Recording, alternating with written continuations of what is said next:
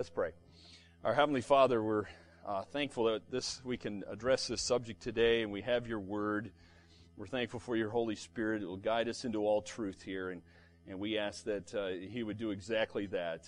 Open our spiritual eyes, that we would behold wonderful things from your word. And my desire certainly is to help your people today, to serve them as best as I possibly can.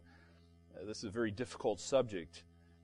It can be a very technical subject, so I pray that you would allow the hearers of the word to understand, and you would give me understanding in the words that would best enable to communicate this truth, and that we would all be unified around this great truth of the inerrancy of your holy word. May we understand the errors and how to combat them and deal with these. And so protect us from the error, we pray. May your word be faithfully and accurately proclaimed as we think about this vital subject. In Jesus' name we pray. Amen. As you can see on the screen there, I've given you a picture of a table. You probably already knew that. Of course, that table there has 4 legs. And a table must have at least 3 legs in order for it to keep standing, right? Depending on how it's designed. Some tables can stand even with just 3 legs, if it's a 4-legged table. But if you take away any of those 3 legs, then of course the table is going to fall. It's not going to do what it was designed to do. And I'm using that picture there and the illustration of a table for a reason, because in much the same way, Christian faith stands on 3 legs. 2 weeks ago, we addressed the inspiration of Scripture and as well as the infallibility of Scripture. So inspiration just is one of those 3 legs. That just means God breathed out the words of Scripture. The second leg is the infallibility of Scripture. In other words, it doesn't make mistakes. Inerrancy is this. I'll explain a little bit more about this in a moment, but it's just this idea, addressing this question on the screen here: are there any errors in the Bible? And of course, what you believe on that is going to have some huge effects and implications in your life and in our church and in this world, which we'll look at in a moment. So take away just one, and like the table, the divine authority of the Christian faith is going to fall, because the foundation of the Christian faith is the Bible itself. That is our authority. So what does Scripture then have to say for itself in addressing this question, are there any errors in the Bible? Well, there's plenty of verses that indicate the total truthfulness and reliability of the Scriptures. God's Word is truthful, and it is reliable. We'll get to Psalm 12 here in a moment, but let me just tell you one that Jesus said. Here's what Jesus said, John 17:17. Jesus said that God's Word is truth. God's Word is truth. We addressed that one a couple weeks ago. It literally is truth. Everything it says is true. But even the very words themselves are indicating an absolute reliability and purity to them. For example, in Psalm 12, verse 6, if you have your Bible, you find it in your Bible, otherwise it's on the screen. Notice what the Bible it says about itself here. It says the words, notice words plural, the words themselves, the words of Yahweh are pure words. They're clean.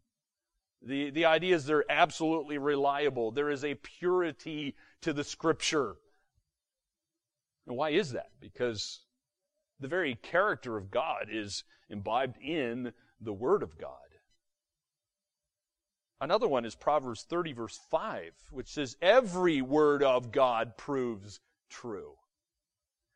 We could keep going here, but you get the point, I hope. All we need is those verses alone to get this idea across that there are no errors in the Bible. And that verse there itself is indicating the truthfulness of every word that God has spoken.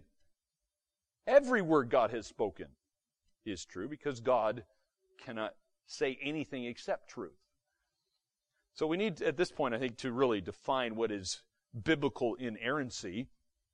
And I go to a very helpful website. You can find this for yourself. It's free. Many years ago, the International Council on Biblical Inerrancy met together. It was, I think, a group of about 300 men. And they got together to nail down this very vital, important issue. What is biblical inerrancy?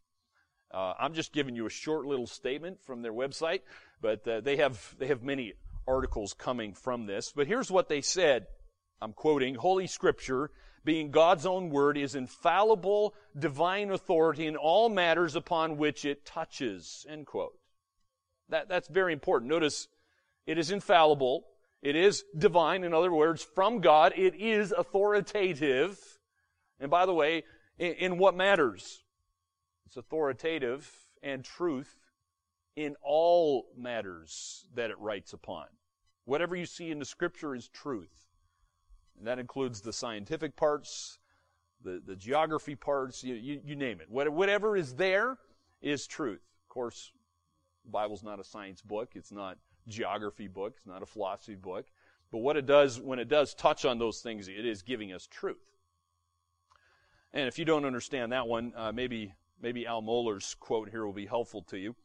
Al Mohler's the president of the Southern Baptist Theological Seminary in Louisville, Kentucky, and he says this, and quote, "Inerrancy is nothing less than the affirmation that the Bible, as the Word of God written, is totally true and totally trustworthy.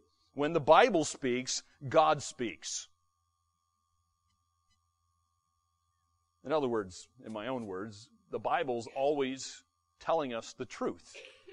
It always tells the truth concerning everything it talks about. So we need to address some very sticky issues. Sadly, by the way, most of these sticky issues are coming from people who claim to be within the church. These are people who claim to be Christians, many of them claiming to be even evangelicals. Sadly, many of them are in seminaries, sadly. But so let's just address these. Hopefully you'll find this helpful. Hopefully you won't find this to be too technical. But number one, the Bible can be inerrant and still speak in the ordinary language of everyday speech.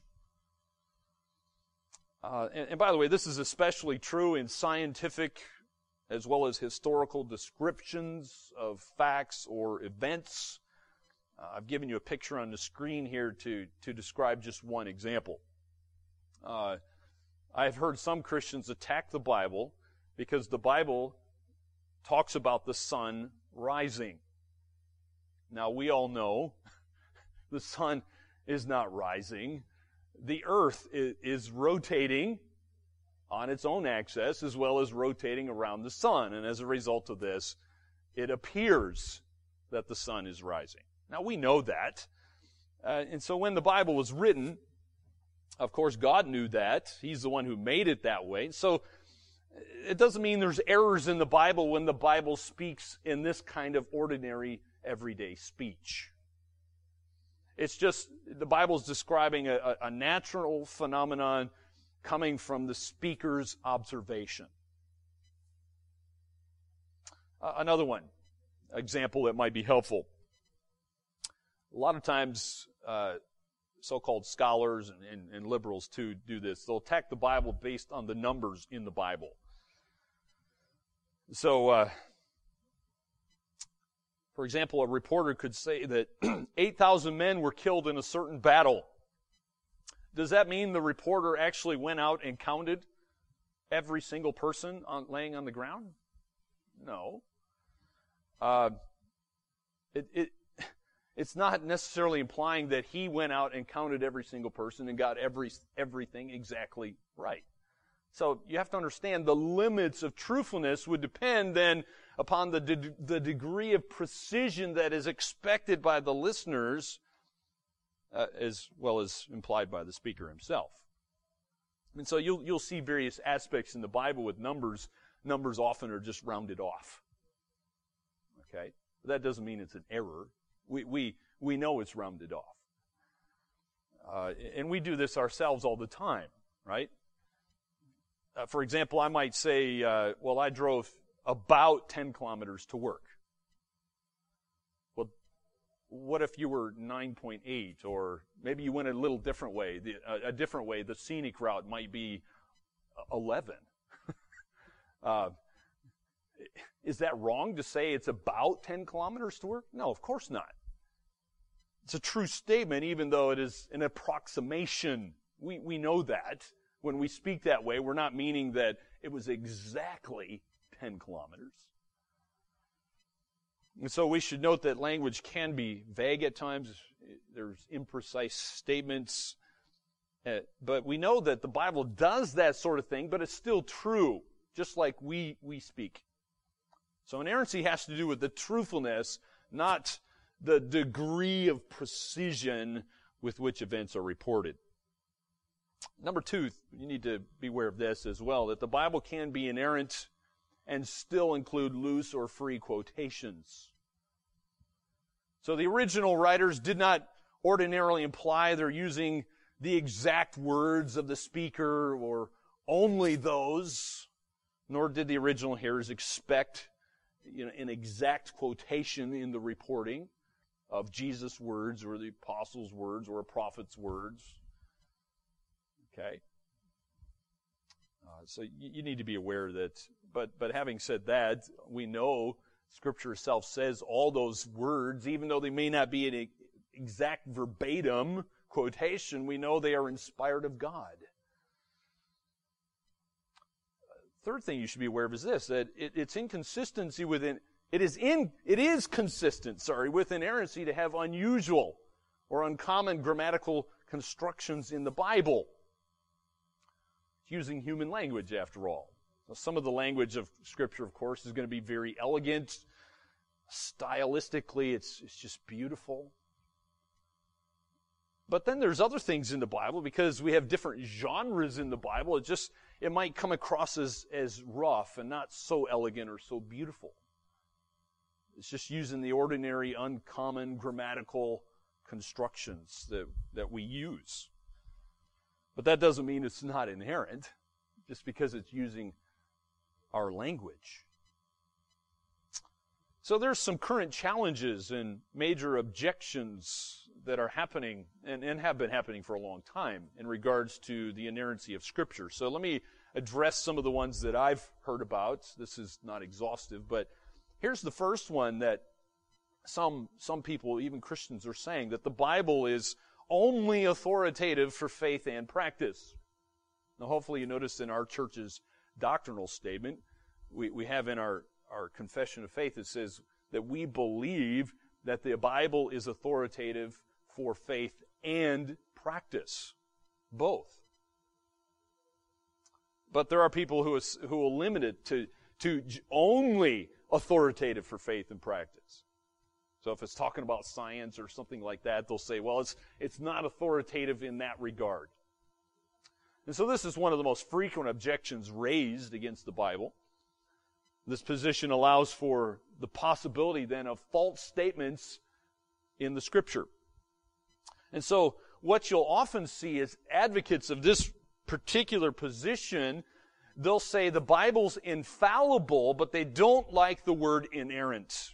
So like a professor at a seminary, for example, a Bible professor might sign the seminary's doctrinal statement that has the word infallible, but they won't sign a statement that has the word inerrant. In fact, I know of seminaries who've taken the word inerrant right out of their doctrinal statements because the professors won't sign it. They don't believe that the Bible is without error. So this is really important that you understand this. So how do we respond? Well, the Bible repeatedly affirms that all of Scripture is profitable for us and that all of it is God-breathed. Hopefully you're familiar with 2 Timothy 3:16. Notice the word all, which I've bold underlined for you there. All Scripture is breathed out by God. And by the way, notice it's all profitable. The word all is also referring to also refers to profitable. All of it. So that includes the stuff that talks about science and other things as well. So it's completely pure, completely perfect, and true. The Bible itself doesn't make any restrictions on the kinds of subjects to which it speaks truthfully. Notice it just says it's all true. It's all breathed out by God. It's all profitable. Another objection that is being brought up today is this, that the term inerrancy is a poor word, a poor term to use. Some people say the term inerrancy is too precise. That's one of the reasons why many, like seminary professors, they won't like signing a doctrinal statement with that word in it. That's why some churches have taken that word out of their confession of faith. It's some say the term inerrancy is not used in the Bible itself. Therefore, we shouldn't use it. So they say it's an inappropriate word. We shouldn't insist upon this term. Well, we notice in our church's confession of faith, we didn't use the word inerrancy. We just said the Bible is without error. It means the same thing. By the way, how do you respond to somebody who says, the Bible doesn't use that word, so we shouldn't use that? Well, first of all, the term inerrancy you need to understand, it has been used for a long time. In fact, at least 100 years. Second, there's words we use all the time that aren't in the Bible that are extremely helpful. I'll give you one that I find incredibly helpful. It's the word Trinity. Right? You don't find the word Trinity in the Bible, that God is one, but He's three persons. You find the concept in the Bible, of course, but you don't find the word Trinity. But that doesn't mean we shouldn't use the word Trinity just because that particular word is not in the Bible. By using that word, you can shrink a very large conversation down to one sentence, really. It's a very helpful term. And the word inerrancy is also that way. Even though it's not in the Bible, it's incredibly helpful. A third objection is this, that we have no inerrant manuscripts, therefore, talk about an inerrant Bible is misleading. Well, in reply to that objection, it first must be stated that over 99% of the words in the Bible, we know what the original manuscripts said. By the original manuscripts, I mean the ones that the prophets and the apostles actually wrote.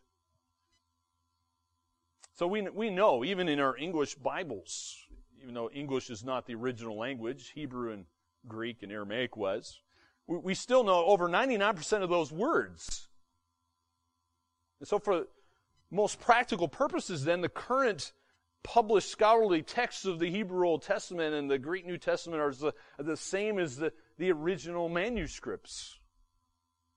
So when we say that the original manuscripts were inerrant, we're also implying that over 99% of the words in our current, present manuscripts are also then without error. And I find that comforting to know that we can know where the uncertain readings are.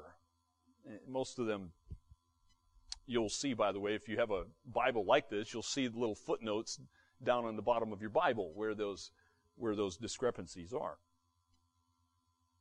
So we should not say that God somehow made a mistake or He spoke falsely because there's these little minor discrepancies. A fourth objection is this: there's some clear errors in the Bible. By the way, I don't believe that, but that is what some people are saying, and you need to be aware of this. So let me suggest, by the way, every time you hear someone say this, when they say there are some clear errors in the Bible, here's a suggestion to respond. Just ask them a question. Can you show me one? Just ask them that question. You don't have to be obnoxious. Be kind, be gentle, compassionate to them, because most people are just ignorant. They're just regurgitating and telling something that they've heard from someone else. they don't actually, most people couldn't, if you ask them that question, could you show me one? They can't show you one, most people.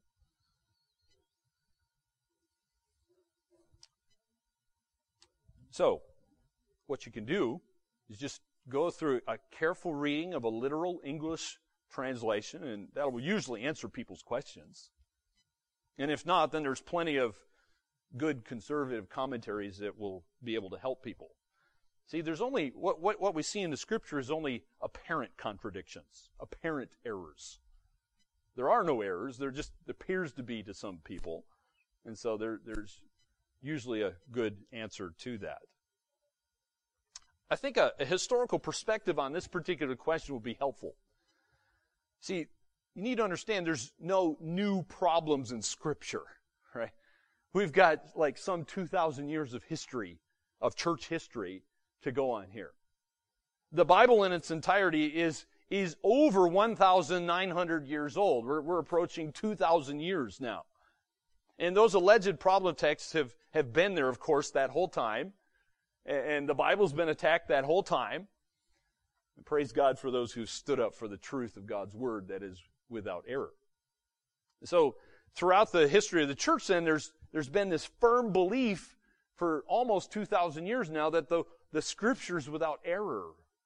These things have been addressed. We're just standing on the shoulders of a long line of men and women.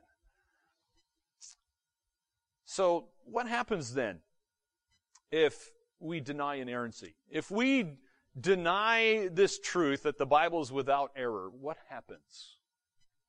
Let me just give you some very serious problems that you will have, your family will have, the church will have, if we deny inerrancy. I've got all four of these from Dr. Wayne Grudem. Wrote a wonderful systematic theology book that's been very helpful to me.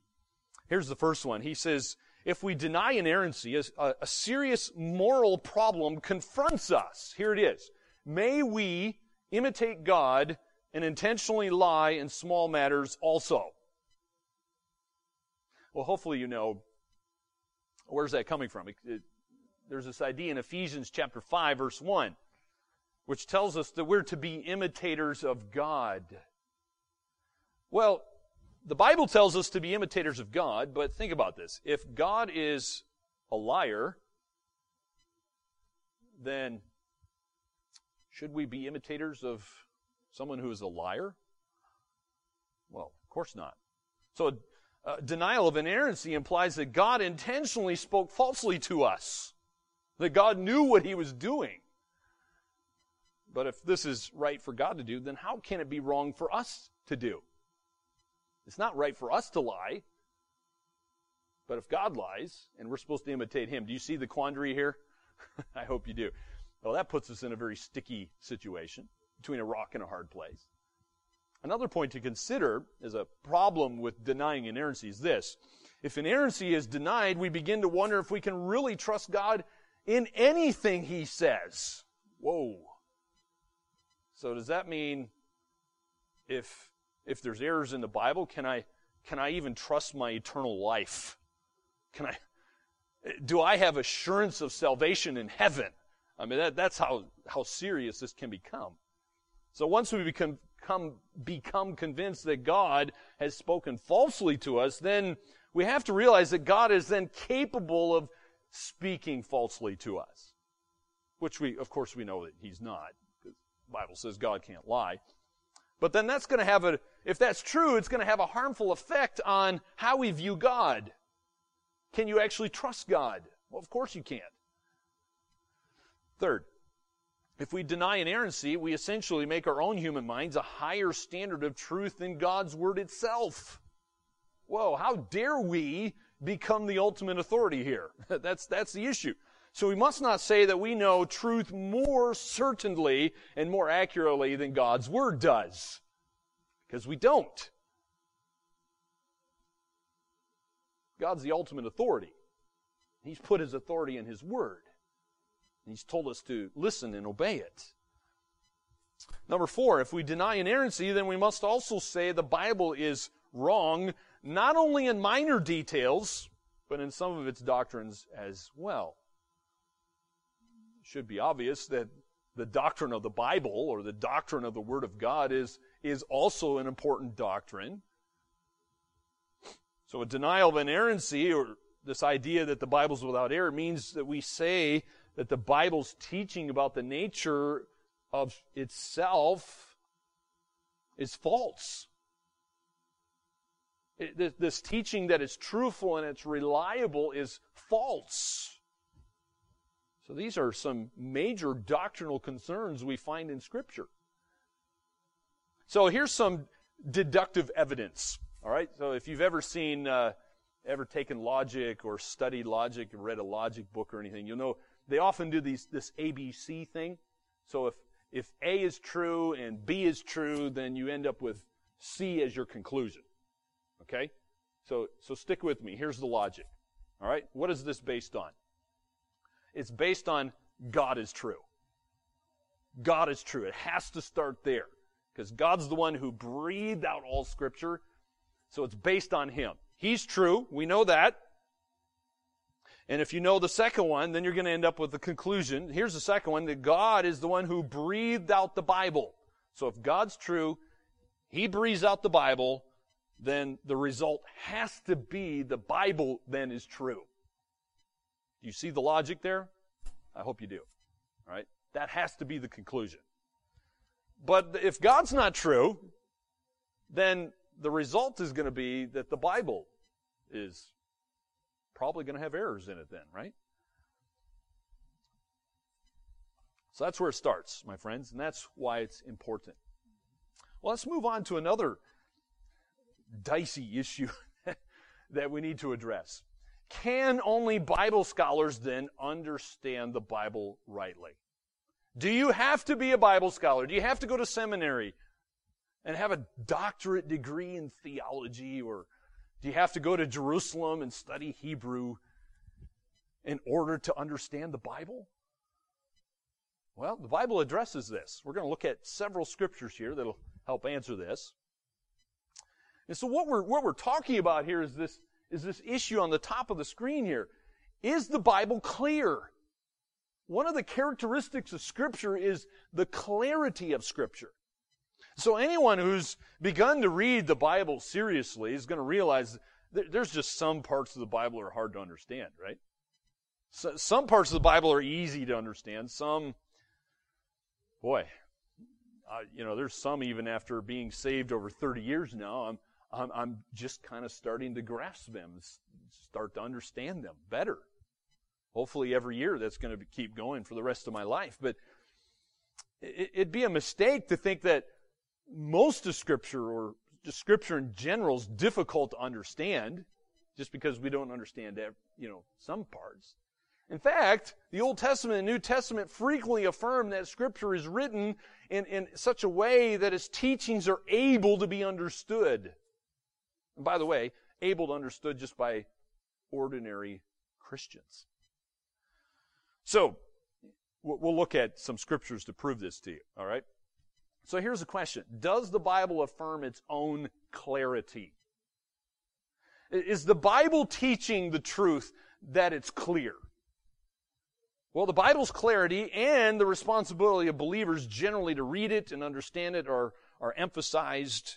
And I'll give you an example to start with here.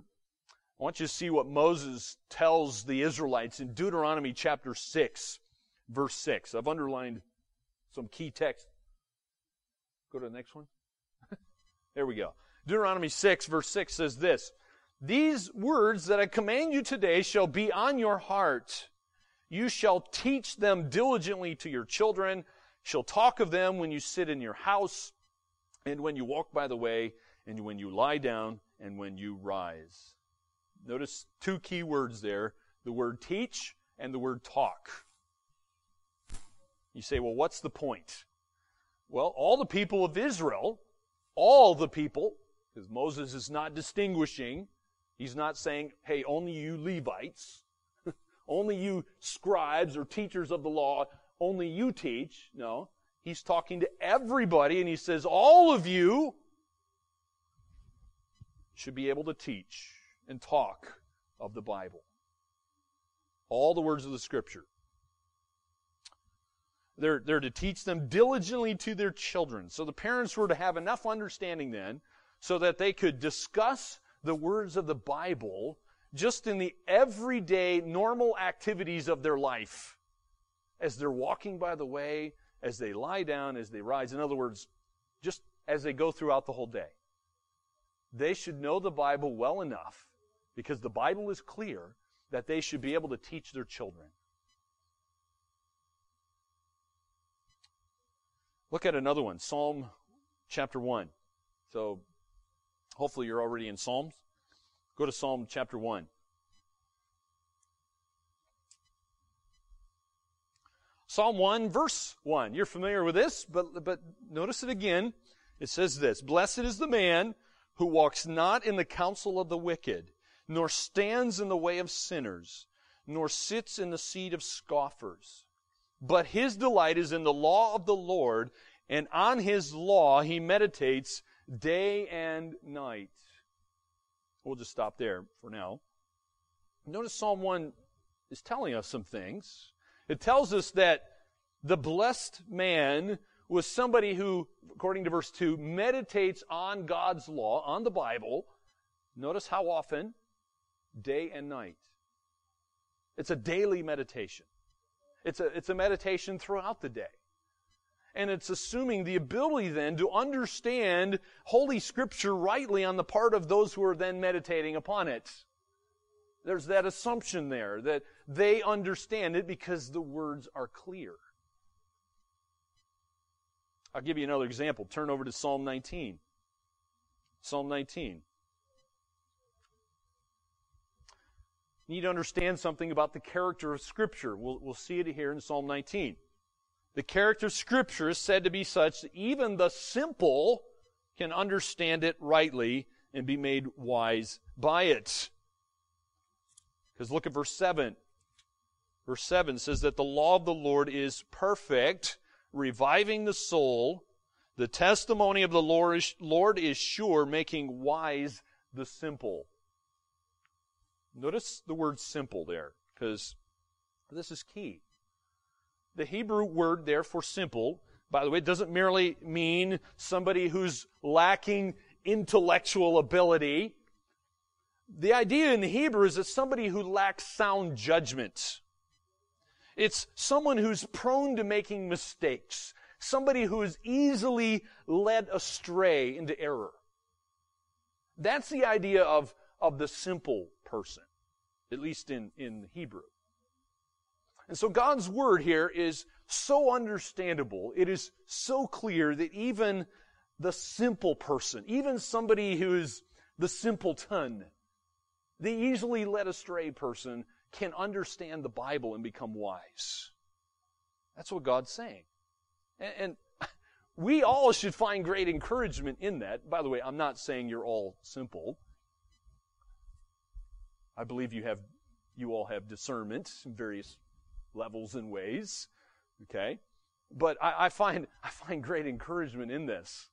Because there are times, I know in my own life, where I have been easily led astray. I could be classified as a simple person, at least at that moment. But God's word's telling me and us, hey, good news, you don't have to have a PhD in Bible to understand it. You can be a wise person.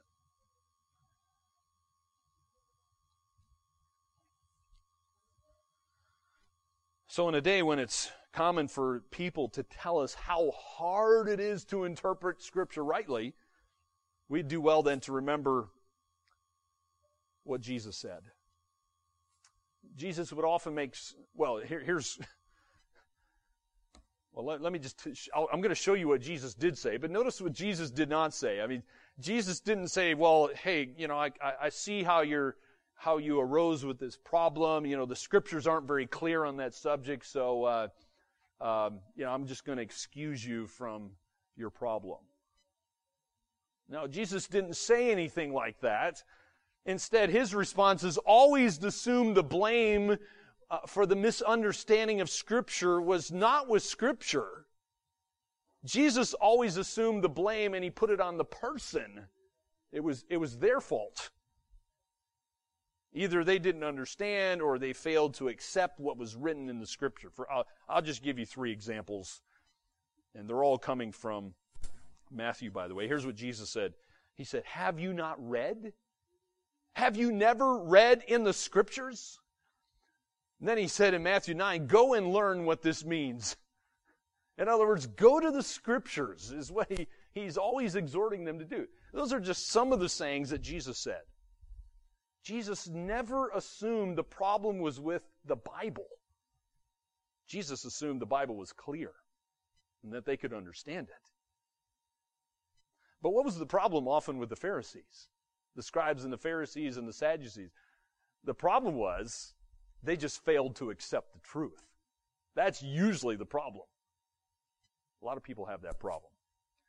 By the way, another argument for clarity is the fact that most of the New Testament letters are written not to church leaders, but were written to the entire congregation. What does that tell you? In other words, God, knowing the people in those church congregations, assumes, because He knows, that everybody can understand it. Those congregations, by the way, mostly made up of new Christians, didn't have PhDs in the Bible. They were new Christians. No previous background in any kind of Christian society, had no prior understanding of this kind of history. Many of them didn't even understand the culture of Israel. God's assuming they'll understand it. New Testament authors show no hesitancy in expecting even Gentile Christians to understand the Bible. Well, here's a question we need to think about. What are the moral and spiritual qualities needed for right understanding of the Bible? There are some moral and spiritual qualities that are needed. Not everyone can understand the Bible. So what are those? Well, the New Testament writers frequently state that the ability to understand Scripture rightly is more a moral and a spiritual ability. It's not an intellectual ability. Okay? For example, you'll see the Scripture here, 1 Corinthians 2, verse 14 says, the natural person, that's the unsaved person, the person who doesn't have the Holy Spirit residing within them, does not accept the things of the Spirit of God, for they are folly to him, and he's not able to understand them because they are spiritually discerned.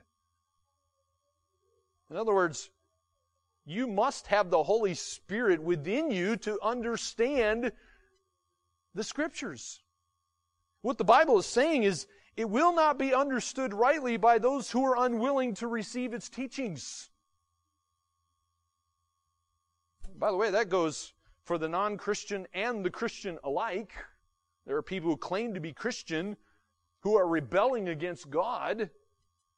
They don't want to obey God. They know what God says in His Word, and they don't want to obey Him in some way.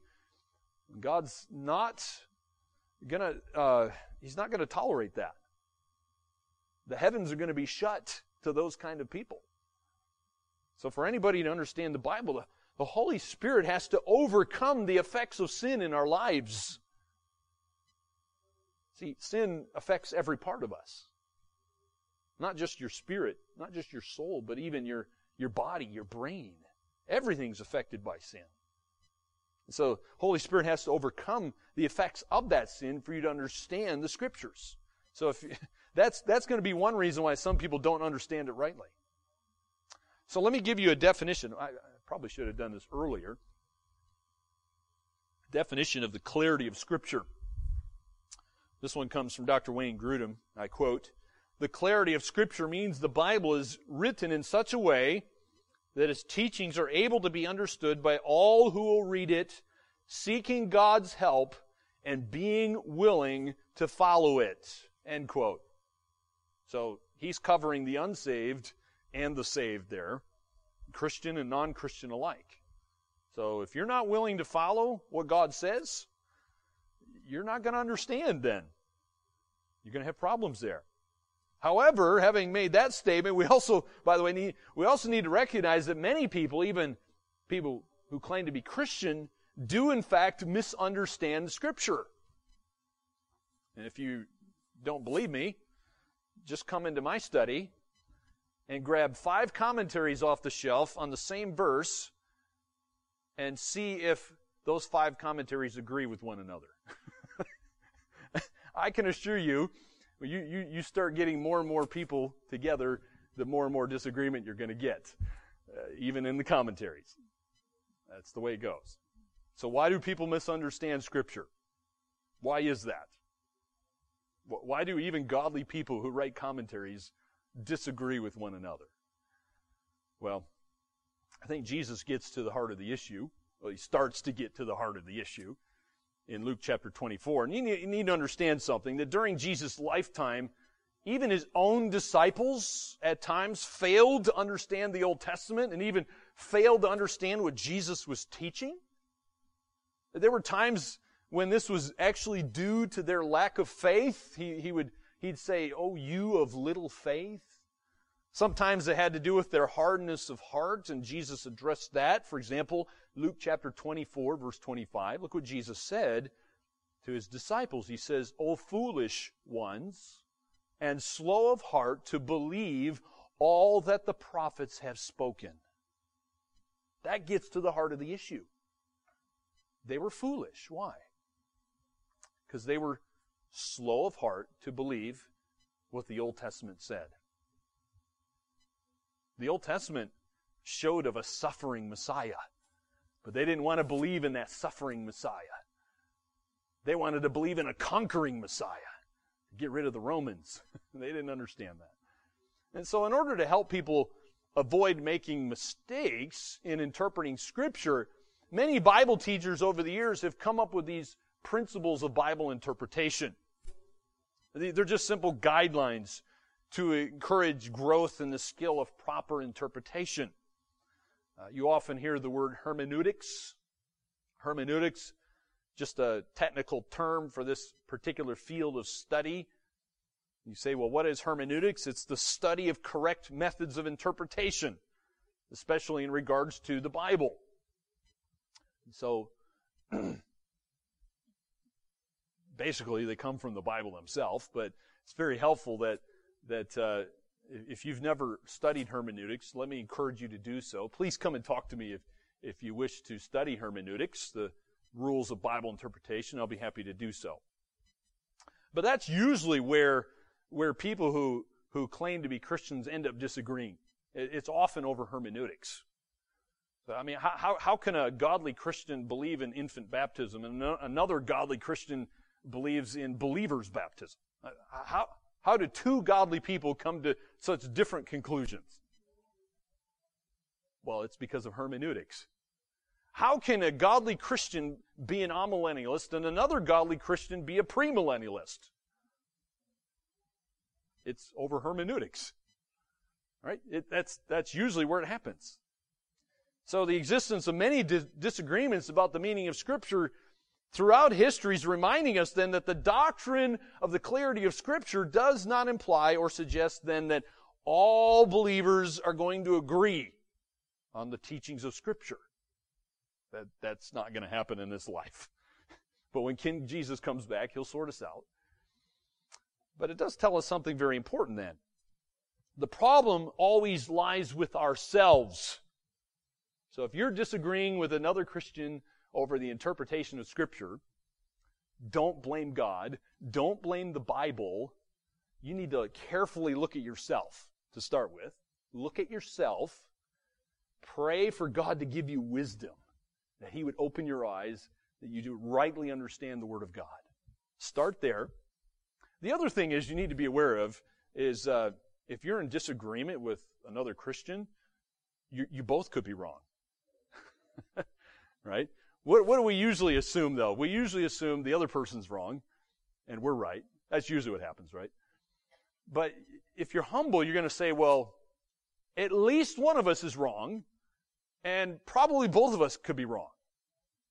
That's what a humble person conclusion would be. So let me give you some practical encouragement from this doctrine. Why is this important, in other words? The clarity of Scripture, that it's clear. Well, this doctrine has some very important, very encouraging practical implications that we need to think about. By the way, there's only two possible causes for disagreements.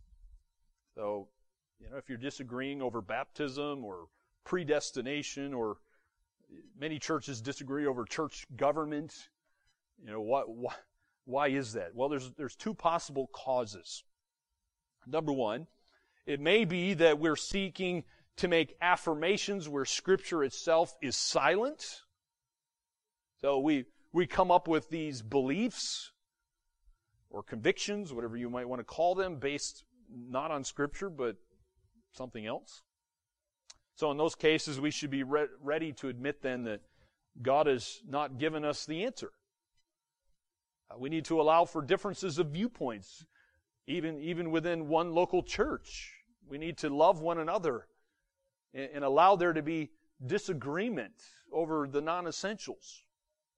And by the way, that will often be the case with practical questions, such as things like evangelism or styles of Bible teaching, or even things like how big should a church be, these sort of things. Okay. Another thing to consider is it is possible that we have made mistakes in our interpretation of Scripture. Could have happened for a number of reasons, by the way. How do we get to wrong interpretations? Whoa, man! I'm glad I'm growing in the knowledge and being sanctified by Jesus Christ. Because man, you would not have wanted to hear me preach 30 years ago. I'm growing. I'm probably I know I'm making lots of mistakes, but I know that, man, as I'm growing, I'm seeing a lot of the errors of my ways and things I believed as a teenager, for example. So here's what we need to consider. One, we may have used incorrect or incomplete data to decide a question. You may not have all the facts. So sometimes this often happens when people take one verse and they rip it right out of its context. Well, you can make the Bible say whatever you want when you do that. Another thing to consider is there's just some personal inadequacy on our own part. For example, pride. Pride could be like blinding us to truth. Greed, or maybe as it was for the disciples, you could have a lack of faith. Could be selfishness, even a failure to put in the prayer and the study of Scripture that you need to understand it rightly. Don't go into God's Word expecting in your own strength to understand it. You got to pray every single time you come to the Scriptures that Holy Spirit would open your spiritual eyes to behold wonderful things from His Word. So in no case are we free then to say that the teaching of the Bible on any subject is confusing or it's incapable of being understood correctly. It's not the Bible's fault. What we should then sincerely ask God to help us, and then go to the Scripture, search the Scripture with all your ability that God has given to you, and then believe that God is going to enable you to understand the Bible rightly. That should be encouraging, because as we read our Bibles, we can read our Bibles with great eagerness, expecting God to reveal Himself to us. We should never assume that only those who know Greek and Hebrew, or only pastors or Bible scholars or people with PhDs are able to understand the Bible rightly. It's not the case. You can understand it rightly. Well, that brings up the question then, if all believers can understand the Bible rightly, what's the role of a Bible scholar? What is the role of a Bible scholar? Well, if there is any role for a Bible, so that's where we need to ask the first question, I guess. Is there a role for Bible scholars? Well, I believe the Bible addresses this. Is there a role for those who have specialized knowledge of the original languages like Hebrew and Greek? I think there is. I think there's at least a role for Bible scholars in at least 4 ways. Okay? Number one, Bible scholars can teach Scripture clearly. They can communicate the contents to other people. They can fulfill the office of teacher that the Bible is talking about. One of the spiritual gifts that the Holy Spirit gives to people in the church is the gift of teaching. Praise God. You should praise God for these men and women whom God has given this gift to. For example, here's what the Bible itself says. Ephesians 4, verse 11. It says that Jesus Christ gives gifts to the church. Here's some of them. He gave the apostles, the prophets, the evangelists, the shepherds and teachers. For what purpose? Why are there teachers in the church? To equip the saints for the work of ministry, for the building up of the body of Christ. And God's people should praise God. Praise God for this. What a blessing. I have been so richly blessed by God. Some of my dearest friends are people I don't even know. They're sitting on my bookshelves. Many of them are dead and gone. They're with Jesus Christ in heaven now. But I love them dearly. And I praise God for them all the time when I read them. Because God uses these dear teachers to be such a help to me, to feed my soul. What a blessing. We should praise God for them. Number two, these Bible scholars can explore new areas of understanding the teachings of Scripture. None of us know everything about the Bible, including Bible scholars. They don't know everything. Some of these guys, they'll spend 20 years on one book of the Bible, and then they write a commentary on it. Wow, what a blessing. I don't think I have 20 years of my life to spend on one book of the Bible and then write on it. I couldn't do that anyway. God hasn't gifted me to do that. And so, but God has used all these various scholars or teachers to do that for us. And this exploration is often going to involve the application of Scripture to new areas of our lives. And so as various issues and problems come up in society, Bible scholars are very helpfully addressing these things. Things like transgenderism. Man, I never thought about that 20 years ago. But it's all over the news now. And Bible scholars are addressing this thing and helping the church to understand what the Bible says about this stuff.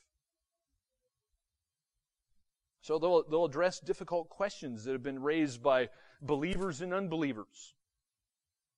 This is nothing new. All throughout church history, Bible scholars and teachers have been doing this for us. Praise God. A third role of a Bible scholar is this. They can defend the teachings of the Bible against attacks that often come from other scholars and from people who might have some technical training in some area. And praise God that they do that.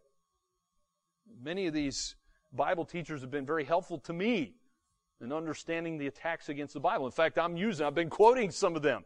I've been reading some of these guys. They're incredible help. So the role of teaching God's Word involves correcting false teaching. One must be able to not only give instruction in sound doctrine, but the Bible says we, especially leaders of the church, must be able to contradict the false teaching. I'll give you just one verse to prove this. Titus 1 verse 9 says this. And as Paul is writing to Titus, who is a leader in the church, he says that we must hold firm to the trustworthy word as taught, so that he may be able to give instruction in sound doctrine and also to rebuke those who contradict it. Notice there's an and.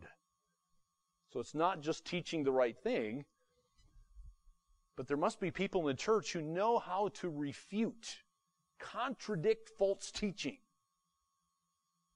And sometimes Paul even named names as he would do that. Well, number 4, last one. What is the role of a Bible scholar? Well, they can supplement the study of Scripture for the benefit of the church. Jesus, I think, is a prime example of this. If anyone was a Bible scholar, it was Jesus. Even at age 12, it's mind-boggling to think when his parents had lost him and eventually found him, even at age 12, Jesus is sitting in the temple teaching the Bible scholars. And they're all amazed. Wow, this guy knows the Bible. Jesus is a prime example of this. And he did this in Luke chapter 24 with some people who were Christians, who didn't understand the Bible, and because of this they were discouraged. They didn't understand why Jesus of Nazareth had been nailed on a cross, had been buried, and he was dead and in a tomb. They didn't understand all that. And so Jesus meets up with them. Of course, they didn't know it was Jesus at that point. But look what Jesus told these men. Well, sorry, here's what the Bible says, what Jesus told them. It says, beginning with Moses and all the prophets, Jesus interpreted to them in all the Scriptures the things concerning himself. The Bible says their eyes were opened. They saw Jesus even in the Old Testament. And then they were encouraged. Their hearts were burning within them. So Bible scholars often have training that will enable them to relate the teachings of Scripture to the rich history of the church, make the interpretation of Scripture clear, more precise, helps us to understand, help the meaning to be vivid, give us a greater knowledge of the languages of the Bible, the cultures in which the Bible is written. You and I know that we live in a different culture, a different time. There's these barriers, if you will, that we have to overcome to understand the Bible rightly. Praise God for Bible scholars that help us to understand the geography of the Bible, help us to understand cultural aspects that are taking place in the Bible, help us to understand the language of the Bible, and much more. Praise God for them, because they can supplement the study of Scripture for the benefit of the church. Well, these are just 4 functions of Bible scholars that benefit the church as a whole. Hopefully they're benefiting you as an individual, and we can be thankful that they're performing this role for us. Sadly, many of the attacks against the Bible are coming from people who claim to be Bible scholars. We also need to be aware of that, and we need to know how to contradict that, but at the same time, we should praise God for His gifts to us and to the church. So we've seen that God has gifted us an inerrant Word. We've seen that this Word is without error. Because God is truth, we know His Word there is truth because He's breathed it out for us. We need to praise Him for that. We need to read it and study it and meditate upon it so we can know this God of truth. And we can also praise God that His Word is clear, and we can go to it relying upon the Holy Spirit to teach this Word to us. We don't have to think we need some PhD or know the original languages. God has gifted us this ability because His Word is clear. And we can also praise God for gifts in the church in regards to pastors and teachers and the apostles and the prophets whom He has given to the church. Oh, we are so richly blessed, aren't we? Well, may God give us the grace to understand where these attacks are coming from, to know how to refute these attacks, and that we would stand strong in a day where so many people seem to be falling. It's a great spiritual battle that we exist in, isn't it? So may we take up the armor of God to defend against Satan's attacks. Let's pray. Our Heavenly Father, thank You for giving us Your Word. Thank You for inspiring it, breathing it out. We praise You that You are a God of truth. You are truth. You cannot lie. So Your Word, therefore, is true. It's without error. We're also thankful that it is clear. Father, we ask that You would open our eyes, our spiritual eyes, that we would behold wonderful things from Your Word, and that we would understand Your Word. Protect us from error. Protect us from false teaching. Guard our hearts and our minds. Give us a great desire to know this truth, that we would read it and study it, so that we would not sin against you. Give us a heart for you, that we would long after you, like a deer pants after water when it's in a dry and weary land. May we have that kind of a spiritual attitude toward your word. Protect us from attacks from Satan and this world and our own indwelling sin. Protect us. We need it. We're so easily led astray, and we're so easily discouraged. So we ask that we would always keep the armor on, that we would be able to defend against the wiles of the devil. May we not love this world and the things in the world, but may we love you. And may we love you above everything, that everything else would just pale in comparison. In Jesus' name we pray. Amen.